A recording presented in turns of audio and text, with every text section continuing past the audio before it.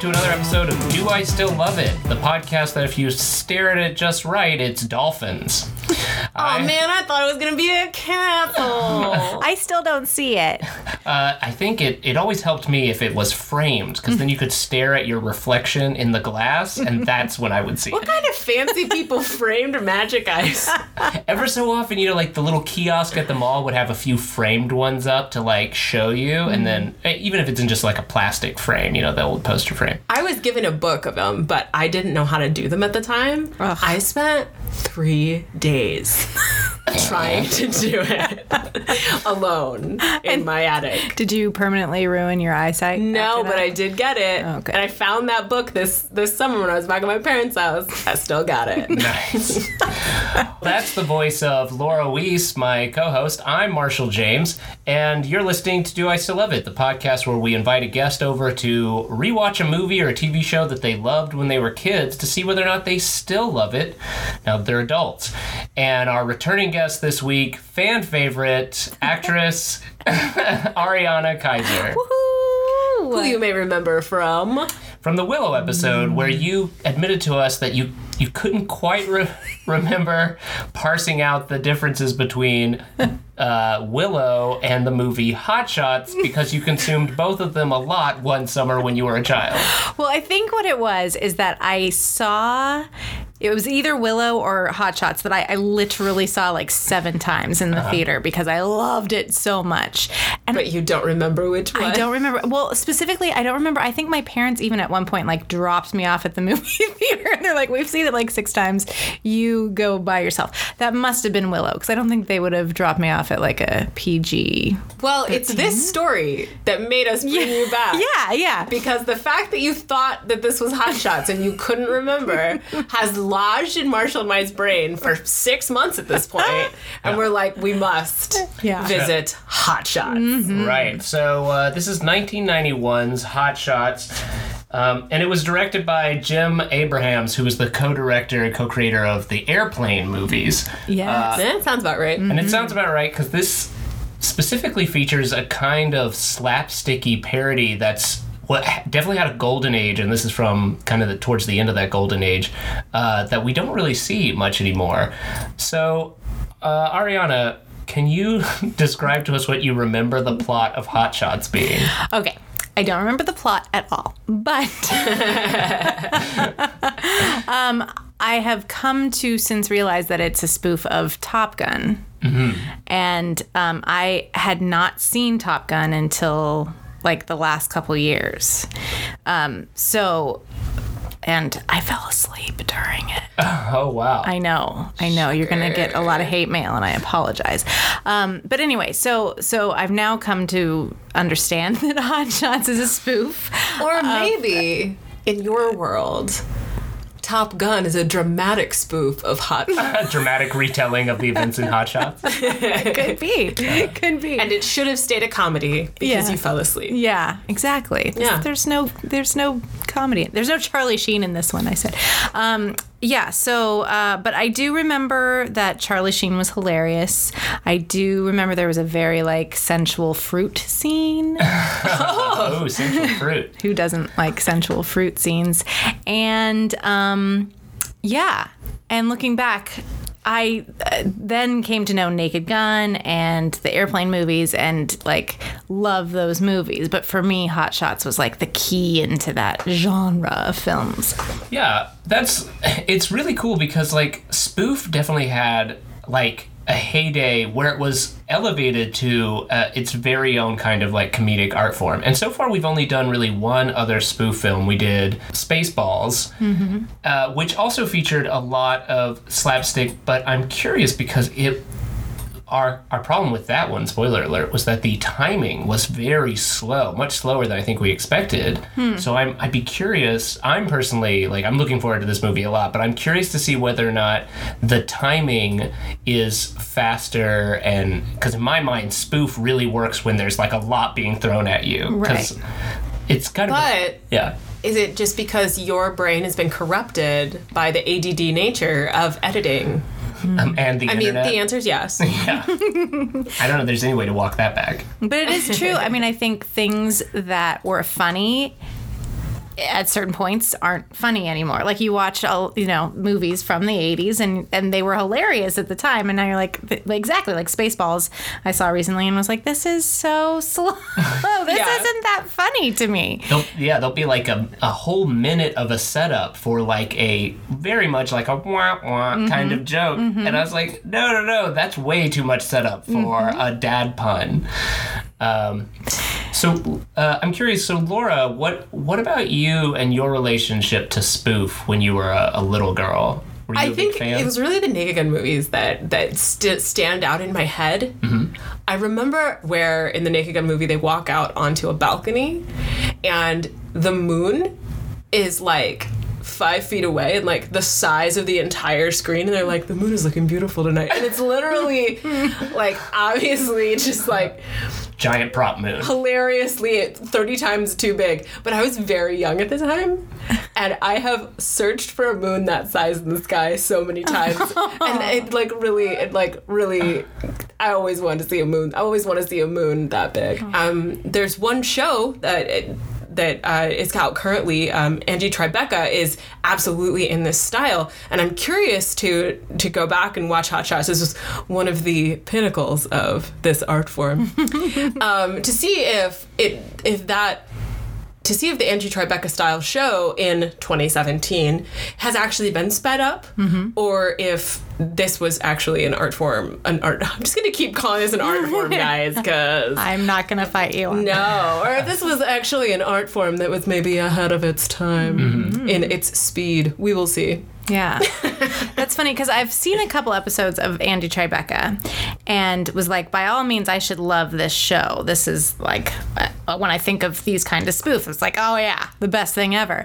And I haven't taken to Angie Tribeca as quickly as I think I should be, And so I wonder, because it's not like it's not well done. It's done really well. But I just wonder now, like, if I'm just not as entertained, amused by that. Yeah, and in a way I feel Angie Tribeca is a little too fast, at least for me. Maybe that's because I'm an old lady now. And my sensibilities are back in the days of Hot Shots. We will find out. We're going to see.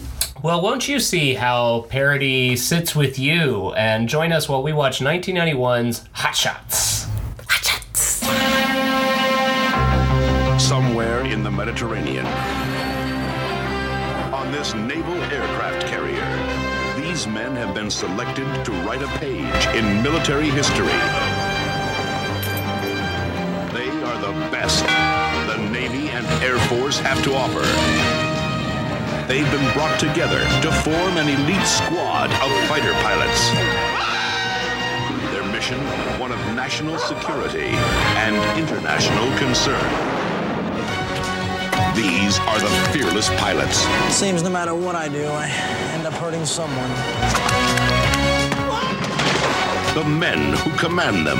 Pudding? No, thank you, sir. I'll do my best. And the women who love them. Stay. Charlie Sheen. Never wanted to be a horse so much in my life. Lloyd Bridges. Call them the best of the best. Call them Eddie. Hot Shots. The mother of all movies. Oh, God, I love this country. All right, and that was Hot Shots. and I regret to inform the listeners that you will not get to enjoy it the way we did with Ari Kaiser tittering through the entire thing, which is, I loved it.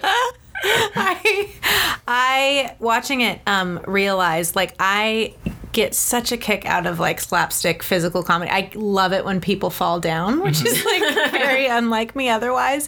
And I realize it must be from this movie because I would just lose it every time someone hit their head or fell off of a balcony or anything like that. I can't get enough. Yeah, there's plenty of pratfalls. There's actually a point at which I was like, ooh, we should have been running a head bonk count because there's at least 3 dozen head bonk jokes. And not only is it just head bonk jokes, but like the Foley artist on this was on point. There are Definitely over the top every time. lots of funny sound effects. Yeah, in fact, at first I was noticing that a lot of the jokes were coming from the sound effects, which was kind of cool to notice. Yeah, it's interesting. It makes you wonder, like, how much funnier the movie got after it went into like audio finishing. The initial dailies that the studio was just walking, it's like, okay, you have to understand that, like, with the head bonk, we're going to have funny noises. We just don't have the Foley yet. Yeah. Yeah, and things they discovered, afterwards. Yeah.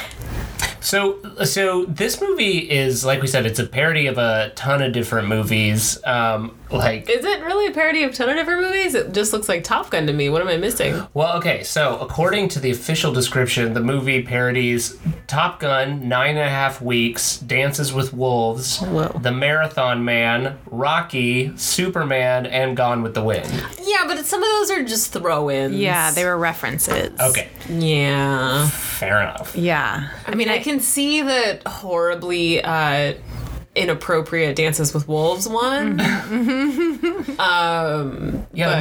movie randomly begins and ends at a teepee village where apparently Charlie Sheen is just living. Topper Harley. Yes. Don't forget. What a name. Right. So manly.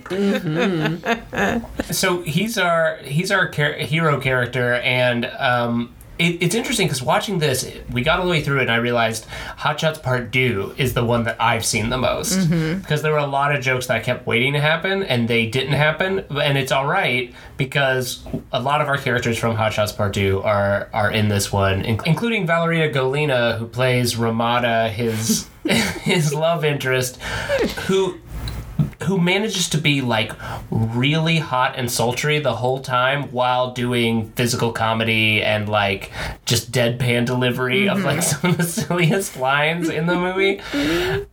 She's really great. Like, I dig her a lot in this movie. And then we have Lloyd Bridges playing the Admiral of the Navy. He kills me. I'm surprised that role didn't go to Leslie Nielsen. I feel like I wouldn't be surprised if it was written for Leslie Nielsen, and he's like, no, I have my own movies like this. You're ripping me off. Right. Well, the interesting thing is, like, I feel like we have Lloyd Bridges and Leslie Nielsen both being in these kinds of movies before. Like, aren't they both in Airplane, I want to say? I think you're right. And I'm almost certain Leslie Nielsen does appear in Hot Shots Part 2, like, alongside Lloyd Bridges. I think they're both in the second one. So apparently you're not the only one wondering where's Leslie Nielsen in this movie. But yeah, Lloyd Bridges is great. I think, I don't know him from many other things, but boy, he's great in that role. He definitely receives the lion's share of the head bonks. Yes. And it's so good. And, like, so many of his, like, really funny lines are ones that just kind of keep going and going and going, where he's just, like, mumbling grumbly to himself. And it makes me wonder how much was actually in the script and how much is him, like, improvising, like, just riffing on something. So the plot of the movie is, the plot of the movie is kind of irrelevant. It's I know, just a I was vehicle thinking to about convey. how are we going to talk about the plot, and then I was like, it doesn't matter. Yeah. Right. Like, if you've seen Top Gun, the plot is Top Gun. Right. And that's not the point, really. This movie. It's where can we get a joke in? Right. Like, the fact that there is a plot to this is odd to me. Well, I think going back to what we were talking about in the intro section, we were wondering about what the timing would be like, since Right. we'd all recently seen Spaceballs. It was speedy. And I thought it was quite speedy. Yeah. It very rarely does a scene go by, or does even a line go by where there isn't either a joke in the line they're saying, or there's a joke in what is happening to them or around them. Right. Which is great, and it makes it so that the movie is never not entertaining, even though, to me, even though the plot itself is largely irrelevant. Yeah, no, I was pleased to see that it didn't feel dated. I mean, obviously there were some jokes that, like, were made that we wouldn't make today and that are a little culturally insensitive, but, like, otherwise I felt like it really stands up. It stands the test of time. It's if someone falls, it's funny. As far as things that I don't think would would jive today, I don't think that this type of film could be made about the military today, period. Oh, right, because of how hyper. Well, if you think about it, it's hyper politicized, and also we've been at war for almost 2 decades now. But this was like a weird period of time. We're in the period of the longest war America's ever been. And this film was in the period of one of the largest peacetimes. Right. And one of well, so it's right around the Gulf War is ramping up when they were making it. So it's interesting because that is a period of time where, the last thing you had was Vietnam. It had been a good decade. People were probably getting back into the swing of civilian life pretty to the point where they could joke. And I found that really interesting to think about today, because there are so many jokes in here about the military, about death, about all of this that I just do not think would be taken with any sort of like, tongue in cheek. And there was this whole thing, the thing that really kind of blew my mind was there was this whole section where they do the 21 gun salute at a funeral, and the Lloyd Bridges has a PTSD episode, pulls a pistol out, waves it around, takes the new widow to the ground, and with the pistol ends up killing like 4 of the guys with the rifles in the 21 gun salute. Hiding behind the coffin. Hiding behind the coffin. And I was like, man, this joke is not acceptable for today at all. Right. To the point that I was fascinated that there was ever a time when it wouldn't have been scandalous. And it was really interesting. It was kind of intense for me in that moment to see the juxtaposition and ask myself, what was our society like when that was just a joke? It's kind of funny also with Lloyd Bridges' character. One of the recurring gags about him is that he suffered innumerable injuries in every war that has happened in the last century. I think my favorite one-liner about that was there was another head bonk, and he was like, "You got to be careful, it's Corningware." And just the fact that he had like a Corningware skull was very entertaining to me. And at one point his ear canal is made of titanium and it goes all the way through. And he takes the handkerchief and puts it. It's great. That's something I realized without knowing it. That image has stuck with me. No, that one too. That is the only, I think this is one of those movies that has been on in the background, but I've never really sat down and taken in. And so I think that was the only scene where I was like, I totally remember this, is when he is like cleaning out his ears. I just want to make that noise over and over again. Yeah. Cleaning out his ears with the handkerchief through the entire thing. Yeah, gives me the willies. The wet willies. Willies. Yeah, it's great. It really kind of hits upon, like, one of the things that I think is really interesting about parody is that parody's like, let's do cartoon jokes in real life. Yeah. And it's because, like, they're not the first people to do the between the ears clean them out with a handkerchief but they're joke. The first person in real life to do it in real life. Yeah. And there's a lot of those. There's a bunch of jokes where you only catch that there's like a prop person right before the prop person either gets crushed or there's a part where someone's getting a blood transfusion and the person, they cut away, and when they cut back, the person that's giving the blood has been replaced by a dummy that quickly shrinks as if it's deflates, like a Capri Sun being just slurped up. Ew. Also, funny enough, John Cryer is in this movie. I had no idea that John Cryer and Charlie Sheen had a past prior to 2.5 Men. And Marshall pointed out this was 2 men prior to the Half Man being born. Right, yeah. Like, so this came out in 1991, so the Half Man, the actor who plays the Half Man. I feel like a Half Man is not an acceptable phrase, even if we're talking about a child. Is it not a slur for, 13-year-old boys? Half men. But yeah, and so it's really weird to think that they like not only knew each other but like worked in comedy together in a like very successful movie. I'll give you ladies a chance to guess, how successful do you think this movie was? Ooh. I think I remember this movie being very successful. Yeah. But I don't know. I don't know numbers. I mean, if my seeing it in the theater 7 times is any indication, Purely on Baby Ariana alone. Made at least $28. child prices at the movie theater. Yeah, I would think it was pretty successful. Yeah, it made $180 million worldwide moly. in 1991 money. So that's like $500 million today. That's I think Wonder it needed Woman to, though, money. because, like, think about, like, that was a big budget. Mm-hmm. They were on a destroyer. Yeah. Yeah, there was lots of actual practical jet fighter stunts in this movie. And then I did think it's funny, every time you'd see like these beautiful actual jet shots, and then they'd be like, all right, now it's time for a physical gag where one plane taps the other plane on the head with its wing, and it becomes an obvious puppet on a popsicle stick. Like, the thing I love about this is one of the funny recurring jokes in these sorts of parodies is when, like, we don't have to hide that it's a shitty prop. Like, totally. that's the joke, is it's a shitty prop. No, I like it when they commit to the bad. Yeah, big fan.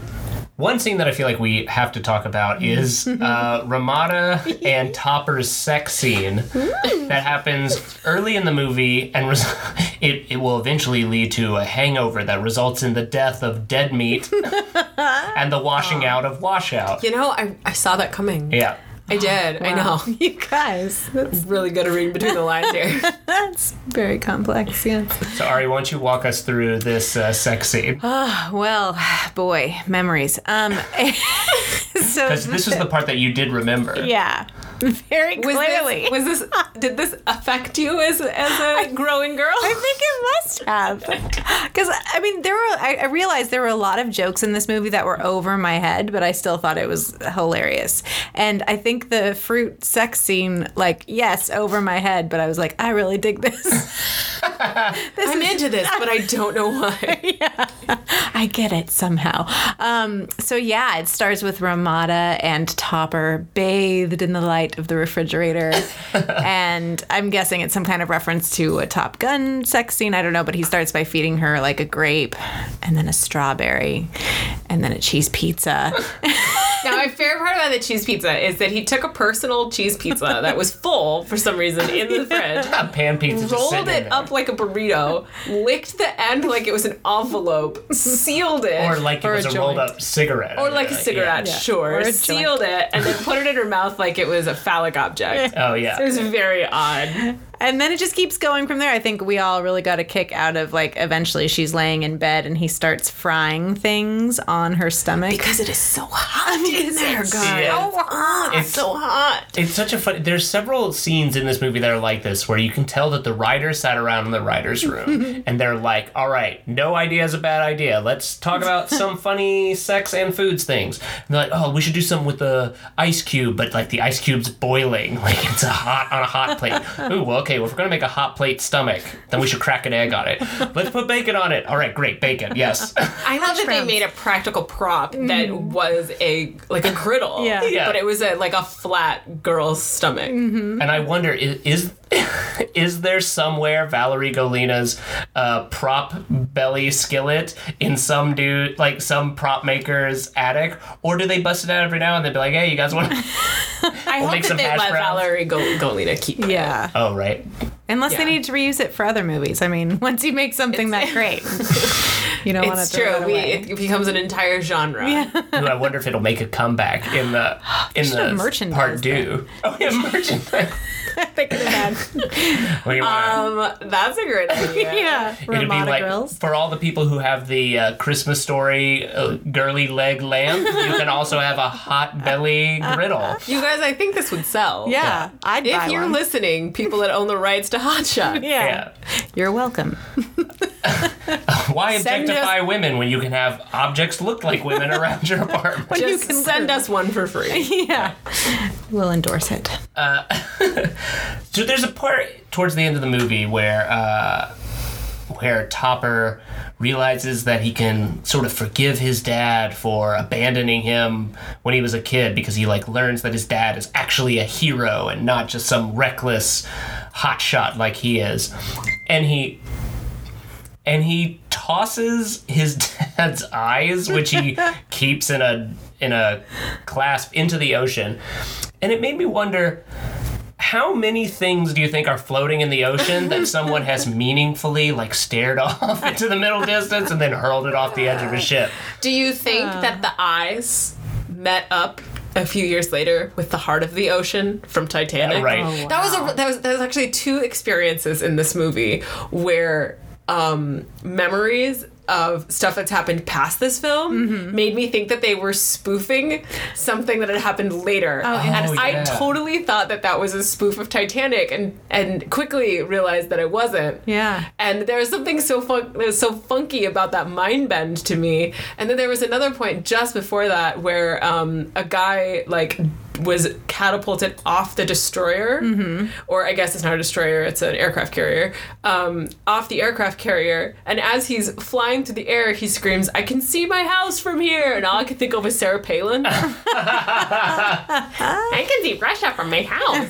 Yeah. And yeah, I wonder if you can collect all the times in various movies where someone has meaningfully thrown, I'm letting this go. and then you go down to Ariel, Right. and she has all of them. All She's that. singing about all my of the stuff down there. Yeah. We need to go back I wonder and if she review. has glass eyeballs. Probably does. Look at this stuff. Isn't it neat? Yeah. Yeah. So is there any particular scenes from this movie that you remember being really different? Or are there any scenes here that as soon as it came on, you were like, oh, yes, this scene? Yeah, no, I was surprised at how I knew what was coming up. When we sat down earlier today, I could not tell you what the plot was. I still maybe couldn't. But I couldn't really give you many details. But as it started, first of all, I think I mentioned I had the soundtrack on cassette. And, so the music, definitely, I know by heart because I listen to it all the time. But as the movie was going, I, knew what was coming next. I would I think laugh sometimes before it actually happened, and I was surprised by that. It's really stuck with me more than I was aware. And again, there were jokes that I did not get as a kid, and I was like, oh, now I see what that's all about. I Right. never understood why he pulled out a carrot out of that cigarette case. I didn't really know what the cigarette case was, and tapped it on top of the case, and I'm like, oh, it's a cigarette, but it's a carrot. It was I remember, it was as funny as I remember it. I enjoyed it as much as I did when I was little. Yeah, no, I agree. This is the thing that it was so enjoyable that I now really look forward to seeing the one that I remember more, which is the sequel. This movie made so much money that it immediately was greenlit for a sequel, which came out in 1993, and I'm sure we will do sometime in the not too distant future, where several of the characters all come back and reprise their roles. So this is not the end of Topper Harley's story. It's just beginning, or at least it's halfway through. Thank goodness. So we haven't quite touched on Cary Elwes. Oh, yeah. So the man in black himself, Cary Elwes, is in this playing our handsome villain. I actually did not realize until about a third of the way in that was him. Really? Yeah, because there's just something so weird about him not having long hair to me. But I found there have been other films I've seen him in that I didn't realize. There's just something about his face that I just don't. Yeah. Ugh. Not me. I forgot that he was in this movie, and I think, man, what an attractive man. Every time I see him, I'm like, he's just the pinnacle of attractive 80s men. He is. He does look so much like, who's he spoofing? Starts with Val Kilmer. Yes. He looks so much like Which Val is Kilmer. appropriate that you think he's... I'm about to explode. Fans of the show will remember that Ari Kaiser could not get over how much she loved Val Kilmer in Willow. It seems she has a type. Except, How did you fall asleep during Top Gun? I don't know. Well, he dies. And he's not as ruggedly handsome. Yeah, Did he's you fall not- asleep after he died? He dies, right? Goose? Isn't he Goose? Spoiler. Yeah, no, I knew that before watching it. Yeah, he does die. Yeah, I think it's he his plays the character. dead meat character. It's like a combo. Yeah. Yeah. Yeah, no, he doesn't look like Mad. I think the appeal of Mad Mortigan was the rugged, the long hair. Which would also be the appeal of Carrie Elways in Princess Bride. Princess Bride. Right. Woof. Woof. By that same token, were you like a fan of Viggo Mortensen when he's playing Strider in the Lord of the Rings movie? He also had the long hair, very Mad Morgan looking. I was torn between him and the elf Orlando Bloom's character. Oh, Yeah. See that? She likes them clean cut sometimes. She likes them rugged sometimes. Point is, she likes the long hair. Forth. Yeah, apparently. Oh my gosh. I'm learning so much about myself. Yeah, he plays a really great, not total villain. He makes a great rival or antagonist. And the funny thing is, he has a natural British accent, and he's doing an American accent in this, but. Even then, because he has to do a little bit of his lip curling. He's very snooty. He's very snooty, and so he's just barely restraining his British accent. I think we need to tell the character's name, which was Kent Gregory. Yes. Oh, Kent Gregory. And what was his call sign? Because I wanted him to have a call sign as on the nose as Dead Meat and Washout. I was hoping his name was Rival. I don't think he had a call sign. Oh, whoa. Too bad. They'd be like, Kent Gregory. It's just too perfect. Oh, because his helmet just had the American flag on it. Right. And I don't know if you guys are paying attention. Topper's name was Sean. He's Sean Harley. But who knows why Topper is his nickname. Although there is some homoeroticism played around his name towards the end of the movie. So one thing I did notice, I don't know if you guys noticed this too, but there are a lot of jokes about effeminate or vivacious men in the military, but there aren't. It's more played for physical humor. You'll see people just dancing in the round, doing the can in the back, and Lloyd Bridges, in fact, has several lines where he seems to establish the Admiral as being bisexual, right? And I found that really entertaining that it's 1991 and this is a movie about being in the military, and it's a spoof of Top Gun, which has that famous volleyball scene, which everyone's saying oh man, that made a lot of young boys realize that they were gay, right? And so there's this idea that Top Gun has its place in gay cinema, even though it has no gay characters in it. And then I think it's interesting that at a time when making a lot of gay guys as the butt of jokes would have been perfectly acceptable in 1991, right? But there's no they're gay. There's none of those jokes in this movie. I did note by the end of the movie that I did not catch any homophobic sensations. There was one great line where at the very beginning where Charlie Sheen walks up to someone in the barracks and he's putting up a picture on the wall and he says, looks good.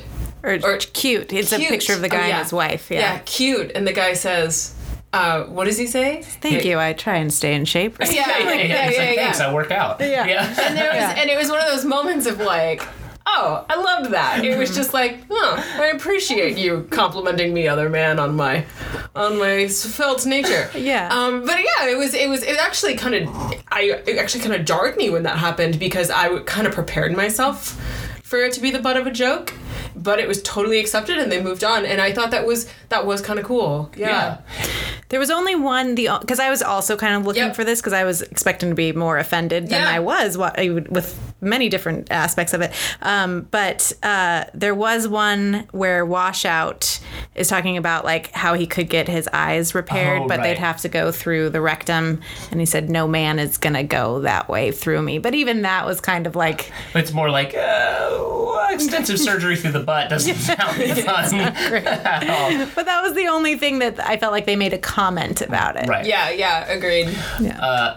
Hitting upon the topic of attractive people in the barracks, so a one-note joke is Christy Swanson is in this movie playing a man, but the entire time. That is the only point of the character. Right. So she's just there being attractive, but everyone just refers to her I want to see you clean shaven in the morning, and they even put a button on it at the end when, spoiler alert, Topper succeeds in his mission. Christy Swanson comes up and, great job, man. I'm proud to be a guy in your unit. And he's like, you sure are a guy in my unit.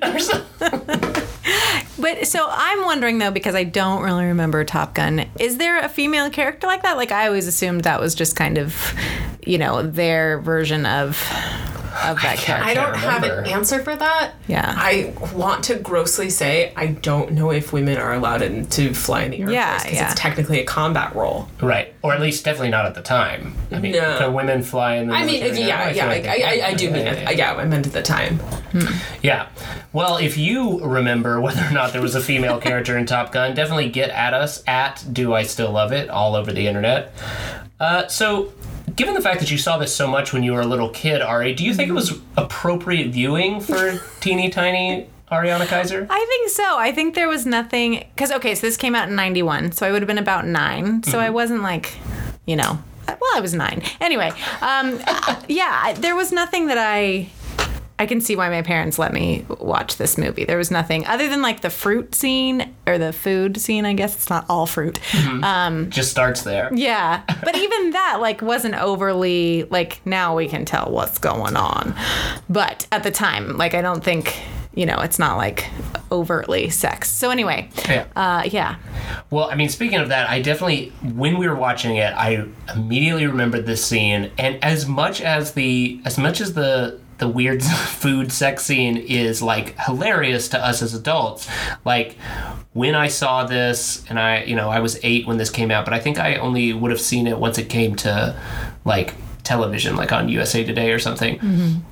And when I saw this, I definitely remember finding it really hot because Valerie Golina is very attractive, and they don't hide the fact that she's very attractive. They just have her doing really goofy things with food. Yeah. And then intercutting between her stomach as a sizzling griddle and her just making O faces. Yeah. So. Speaking of attractive, it is really uncomfortable to find Charlie Sheen attractive after everything that's happened. Yeah, but he was so good looking. He was good looking back then, and it's makes me very uncomfortable to feel that way. Mm-hmm. Sorry, Charlie, but yeah, he really had a fall from grace. Yeah. Well, I think seeing this, you really get an appreciation of how talented he was. We kind of forget that now because, and maybe we can kind of appreciate a little bit more why people tried so hard to help his career not fail. Yeah, totally. Yeah, he was a very talented comedic actor and much more attractive than I remember him being. And yeah. He's definitely got that square, square hairline, square jaw. He definitely has quite the, traditional attractive leading man face. Yeah, and I gotta say, though, when... little quick moment when they did the Superman spoof, he looked great with the little curly Q Christopher Reeve hair. Oh, yeah. Yeah. It was the sort of thing where I realized if they had decided to make a Mad Men in the early 2000s before the Charlie Sheen train wreck, Charlie Sheen would have been a really interesting Don Draper. Because he's goofy, but this entire movie he's being dashing and serious. Yeah. And he's just saying funny things. Yeah. And John Hamm is actually quite the same. We just got to know him as a dramatic actor first, so he's actually a comedic actor by trade. I don't know, I feel really uncomfortable with that. There's something really weird about the concept of Charlie Sheen as Don Draper. Instead of 2.5 Men, he did 2.5 Mad Men. Whoa. That's too many Mad Men. This is good. That is too many Mad Men. Oh my gosh. Crossover. So, Ariana, should you choose to have children, will you show them Hot Shots? I think so. I think when they get too inappropriate, because again, there wasn't anything that was terribly raunchy or terribly offensive, and I think it really set me up for being able to appreciate certainly physical humor, and I would definitely show it to my kids. Yeah, it's really interesting you mentioned that it's not raunchy, and that's I think really appropriate because I'm thinking about what will come shortly after this period in time when, not to lay it all at his feet, but partially because of Jim Carrey, like raunch comedy, and then surely when Adam Sandler and Chris Farley, like I was gonna say, how dare you cut Adam Sandler out of that equation? Yeah. So a combination of like the SNL, because like the 90s becomes when the SNL movies really start taking off, and that launches Adam Sandler's career, Chris Farley and David Spade's career, and Jim Carrey was on In Living Color. So similar, like sketch comedians from television start making raunchy, multi-million dollar making movies. And so the mid-90s becomes like a raunch fest. And it's interesting that this sort of like innocent Bugs Bunny kind of wholesome, you know, cartoon jokes. Yeah. Aww. What about you, Laura? Would you show this to your children? I mean, I wouldn't like mind them watching it, but I don't know if I'd be like, we need to sit down and watch Hot Shots. Just you kids wait. We've got a treat for you. I mean, like, if my kid is a natural physical comedian, which they might be, then I would probably show them. I would probably show them this, because this was actually, as far as a physical comedy movie goes, this was great. Yeah. Yeah. And it's great seeing how much physical comedy Lloyd Bridges was doing, where it's not, like, there's plenty of times where it's obviously a body double and that's funny, but there's plenty of, like, actual, like, head bonks and pratfalls that it's Lloyd Bridges doing it, and, like, that's really impressive given that he's already an old man at the time doing this movie. I'm just thinking of the whole cap sequence where he asks him to turn around the boat because his cap flies out. Anyway, I really enjoyed it. Well, that's and then he says, "Oh, right, we're going into battle. We'll get it when we come back." Yeah. It's like, I don't want it lost out there in the ocean all by itself. Put somebody in a dinghy. Tell them to circle it until we get back. I actually want to bring up one thing that I found really intriguing, which was, how do you handle a dramatic death in a slapstick comedy? Because they, you know, since they based it on Top Gun, they knew that they had to deal with what in the film is this, like, the reason I never watched Top Gun more than once when I was a kid was because that is a tragic and horrifying. They did a very good job in that film of really letting you feel that death. And so I find it really interesting as to how they handled it. And they handled it great because first off, his name's Dead Meat. His call sign, and you learn his call sign is Dead Meat the scene before he dies. Yeah. No, I think when he first introduced... He introduces himself as that.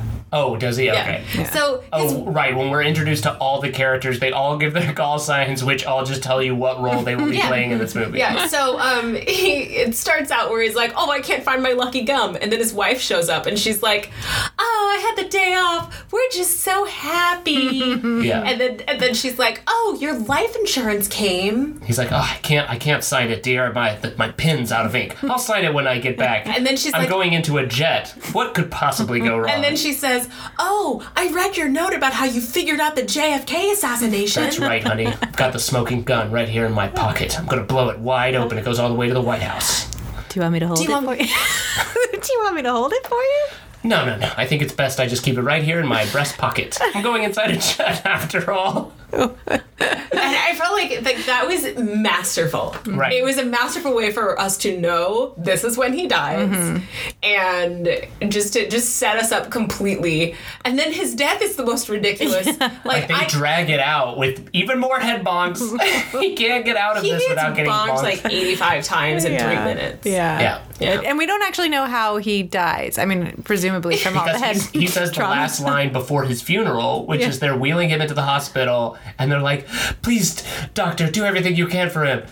Don't worry, honey, I'm in a hospital. What's the worst that could happen?" Smash cut to a funeral. So take note, comedy writers, if you want to be able to put a death in your movie and not make it tragic, make sure to draw it out really long. Give us lots of warning and then draw it out as long as possible. I wouldn't necessarily say that the funeral scene was done nearly as well as the death itself, but the death was pretty on point. So ladies, one question I have before we get to our title question is, what do you think the role of this kind of parody, do you think there's still room for this kind of parody in modern sensibilities? I mean, we talked earlier about Rashida Jones' Angie Tribeca television program, which is very much in the same sort of vein of slapstick humor. But do you think because it was a while between when these movies stopped being made and Angie Tribeca got made. Do you think there's room for this style humor these days? I think that there is, but I think that it's YouTube video length. Like back in the days of Vine, we're already talking about that with nostalgia. But I think that a lot of like the slapstick like one-liners now exist in their own one-liner setting. And I don't know if today a 90-minute film of this would make nearly as much bank.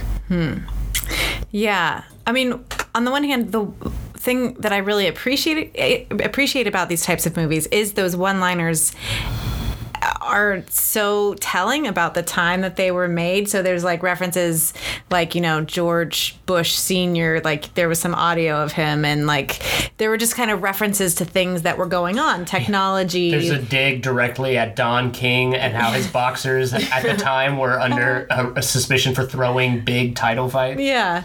So I think people always kind of enjoy that parody. That's a good point. Yeah. Yeah. But you're not seeing movies like this made anymore. But I think I wouldn't be surprised if we don't see one about the Trump administration at some I was point. going to say. Right. Because that's the only way you can heighten it. Yeah.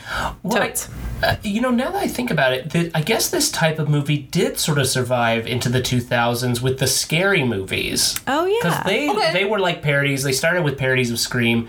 But I seem to remember going to them with I think I remember going to them with hope that it would be like, as I think of them, Leslie Nielsen comedies, even though Leslie Nielsen isn't in this one. But they were definitely, I think, going for that. Like, we're going to have a lot of jokey puns and a lot of prop humor and a lot of pratfalls. But there's also, like, a lot of bodily functions and a lot of sex jokes. And the sex jokes in this movie are limited to weird, like, touching you with food stuff and don't actually get into, like, any, like, bodily functions or anything like that. Yeah, that's funny. That was for me personally, was the least sexy sex scene I've ever seen. Like, the idea of just, like, food play. Yeah. Well, 9-year-old Marshall disagrees. Yeah. Now that I know what's going on, I'm like, well, that wasn't that sexy, but at the time. At the time when I had no idea about anything. Definitely gave me confusing pants feelings. Yes. And I realize that now when I look at those olives, pimento olives, I think of that scene. Have you ever tried to suck the middle out of a... No. But I have tried to pop one out of my belly button.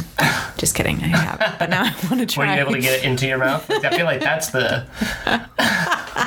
Well, this brings us to our title question. Do I still love it, Ariana Kaiser? Yes! Yes, I do. I was honestly enjoying it so much, and the laughter was real, and even though I could remember kind of what was coming up, I just could not get enough of all the head bonks and all the falling. I really do mean it, audience. I feel bad that you guys missed out on being able to sit next to Ari like I did and listen to her giggle at every single joke. It was delightful. Laura Weiss, do you still love it? I enjoyed it. I think that the ways in which I don't enjoy it actually say a lot about how my brain has been degraded by the internet. Less and less about the actual film, because I just don't have the capacity with attention to like really give to a 90-minute slapstick comedy anymore. I'm like, the joke is done. Great. Oh yeah, your eyes were going down to your phone a lot. Yeah. Well, I started looking at my phone because I was looking up something about the movie. I was actually trying to figure out if Mel Brooks was the Native American. Still, I wasn't able to find it. I don't think it was. I think I saw him billed with like a regular sounding person's name. Probably white guy's name. Well, no, actually, I think I remember it seeming like he might be Latino or something, so they're fudging it. Yeah, so I started by trying to look it up because the Native American man looked a lot like Mel Brooks under makeup. Astoundingly so. Yeah. And we all thought, is this a Mel Brooks? It's not Mel Brooks. Yeah, movie. I still wasn't certain by the end. But what I found was, because I picked up my phone like within the first 2 to 3 minutes to look that up, and then I found that every time that there was like a big payoff to the joke, my brain just like checked out. And so I just like picked my phone back up again. Wow. And I had to like keep reminding myself, no, we're watching a movie. There's more to this.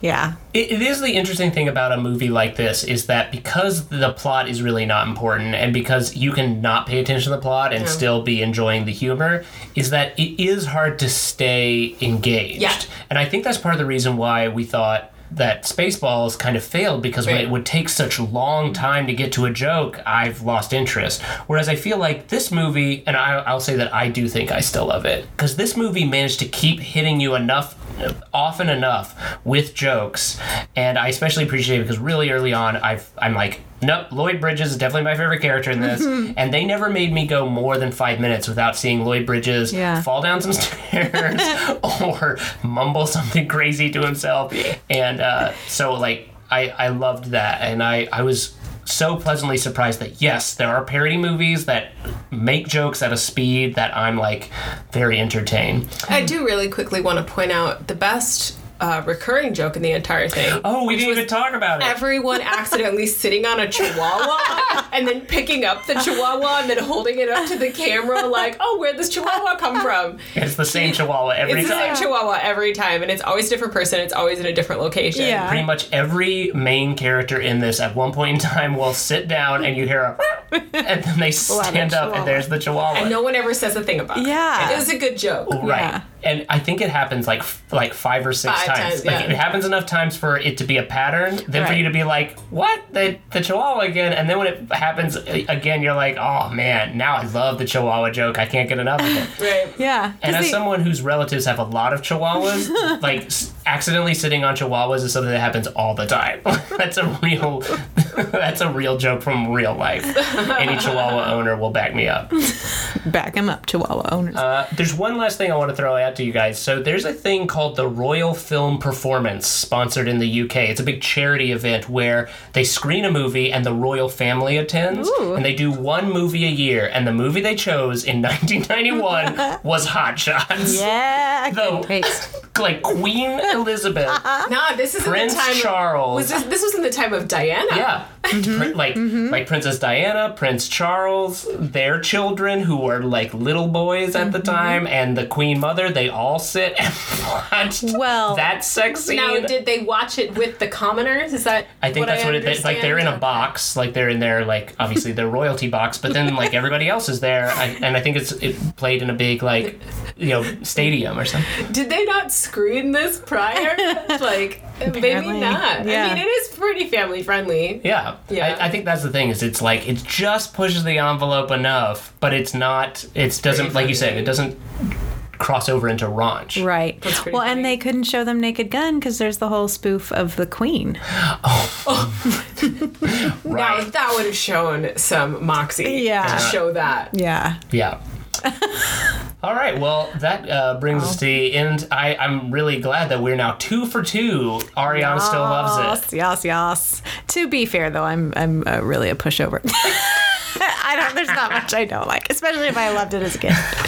But don't let that deter you from having me back. Join us next time on Can Ariana Possibly Dislike It? We will figure out. It is our. What's the word I'm looking for? One of our missions. It is one of our challenges to now find a movie that you loved that we don't think you'll like now. Okay. But I don't want to hurt her childhood in her mind. We may never accomplish it, and it's a goal that I'll be okay if we never do. All right, well, I really want to thank Ariana Kaiser for coming back, bringing yet another movie that I love, and allowing me to affirm that I still love it. Yes. We can't wait to have you back next time. Do you feel up for watching Hot Shots Part 2? Yes, I'm excited because here we go. I remember not really liking Hot Shots Part 2. Ooh. Oh, that's interesting. I'm so curious as to why. Yeah. Because I remember loving it. Yeah. So join us on a future episode with Does Ariana Still Dislike It? Is Ariana still underwhelmed by Hot Shots Part 2? Well, join us, won't you? You can find us on the internet at Do I Still Love It on the Instagram and the Twitter and the Gmail and the Facebook and the Friendster and the MySpace. Anywhere. I wish we had a Friendster. Our Yelp review page. Do you really have a Yelp review page? Oh, man. I was about to hit it up. Yeah. But definitely check us out, rate, review, and subscribe to us on iTunes, Stitcher, Google Play, wherever you get your podcast, and share your podcast with a friend of approximately your same age. They'll probably find this fun. Recommend them one of the episodes of a movie you know that they loved, but keep it from them whether or not we still loved it. That's it for us. I'm Marshall James. And I'm Laura Weiss. Saying goodnight.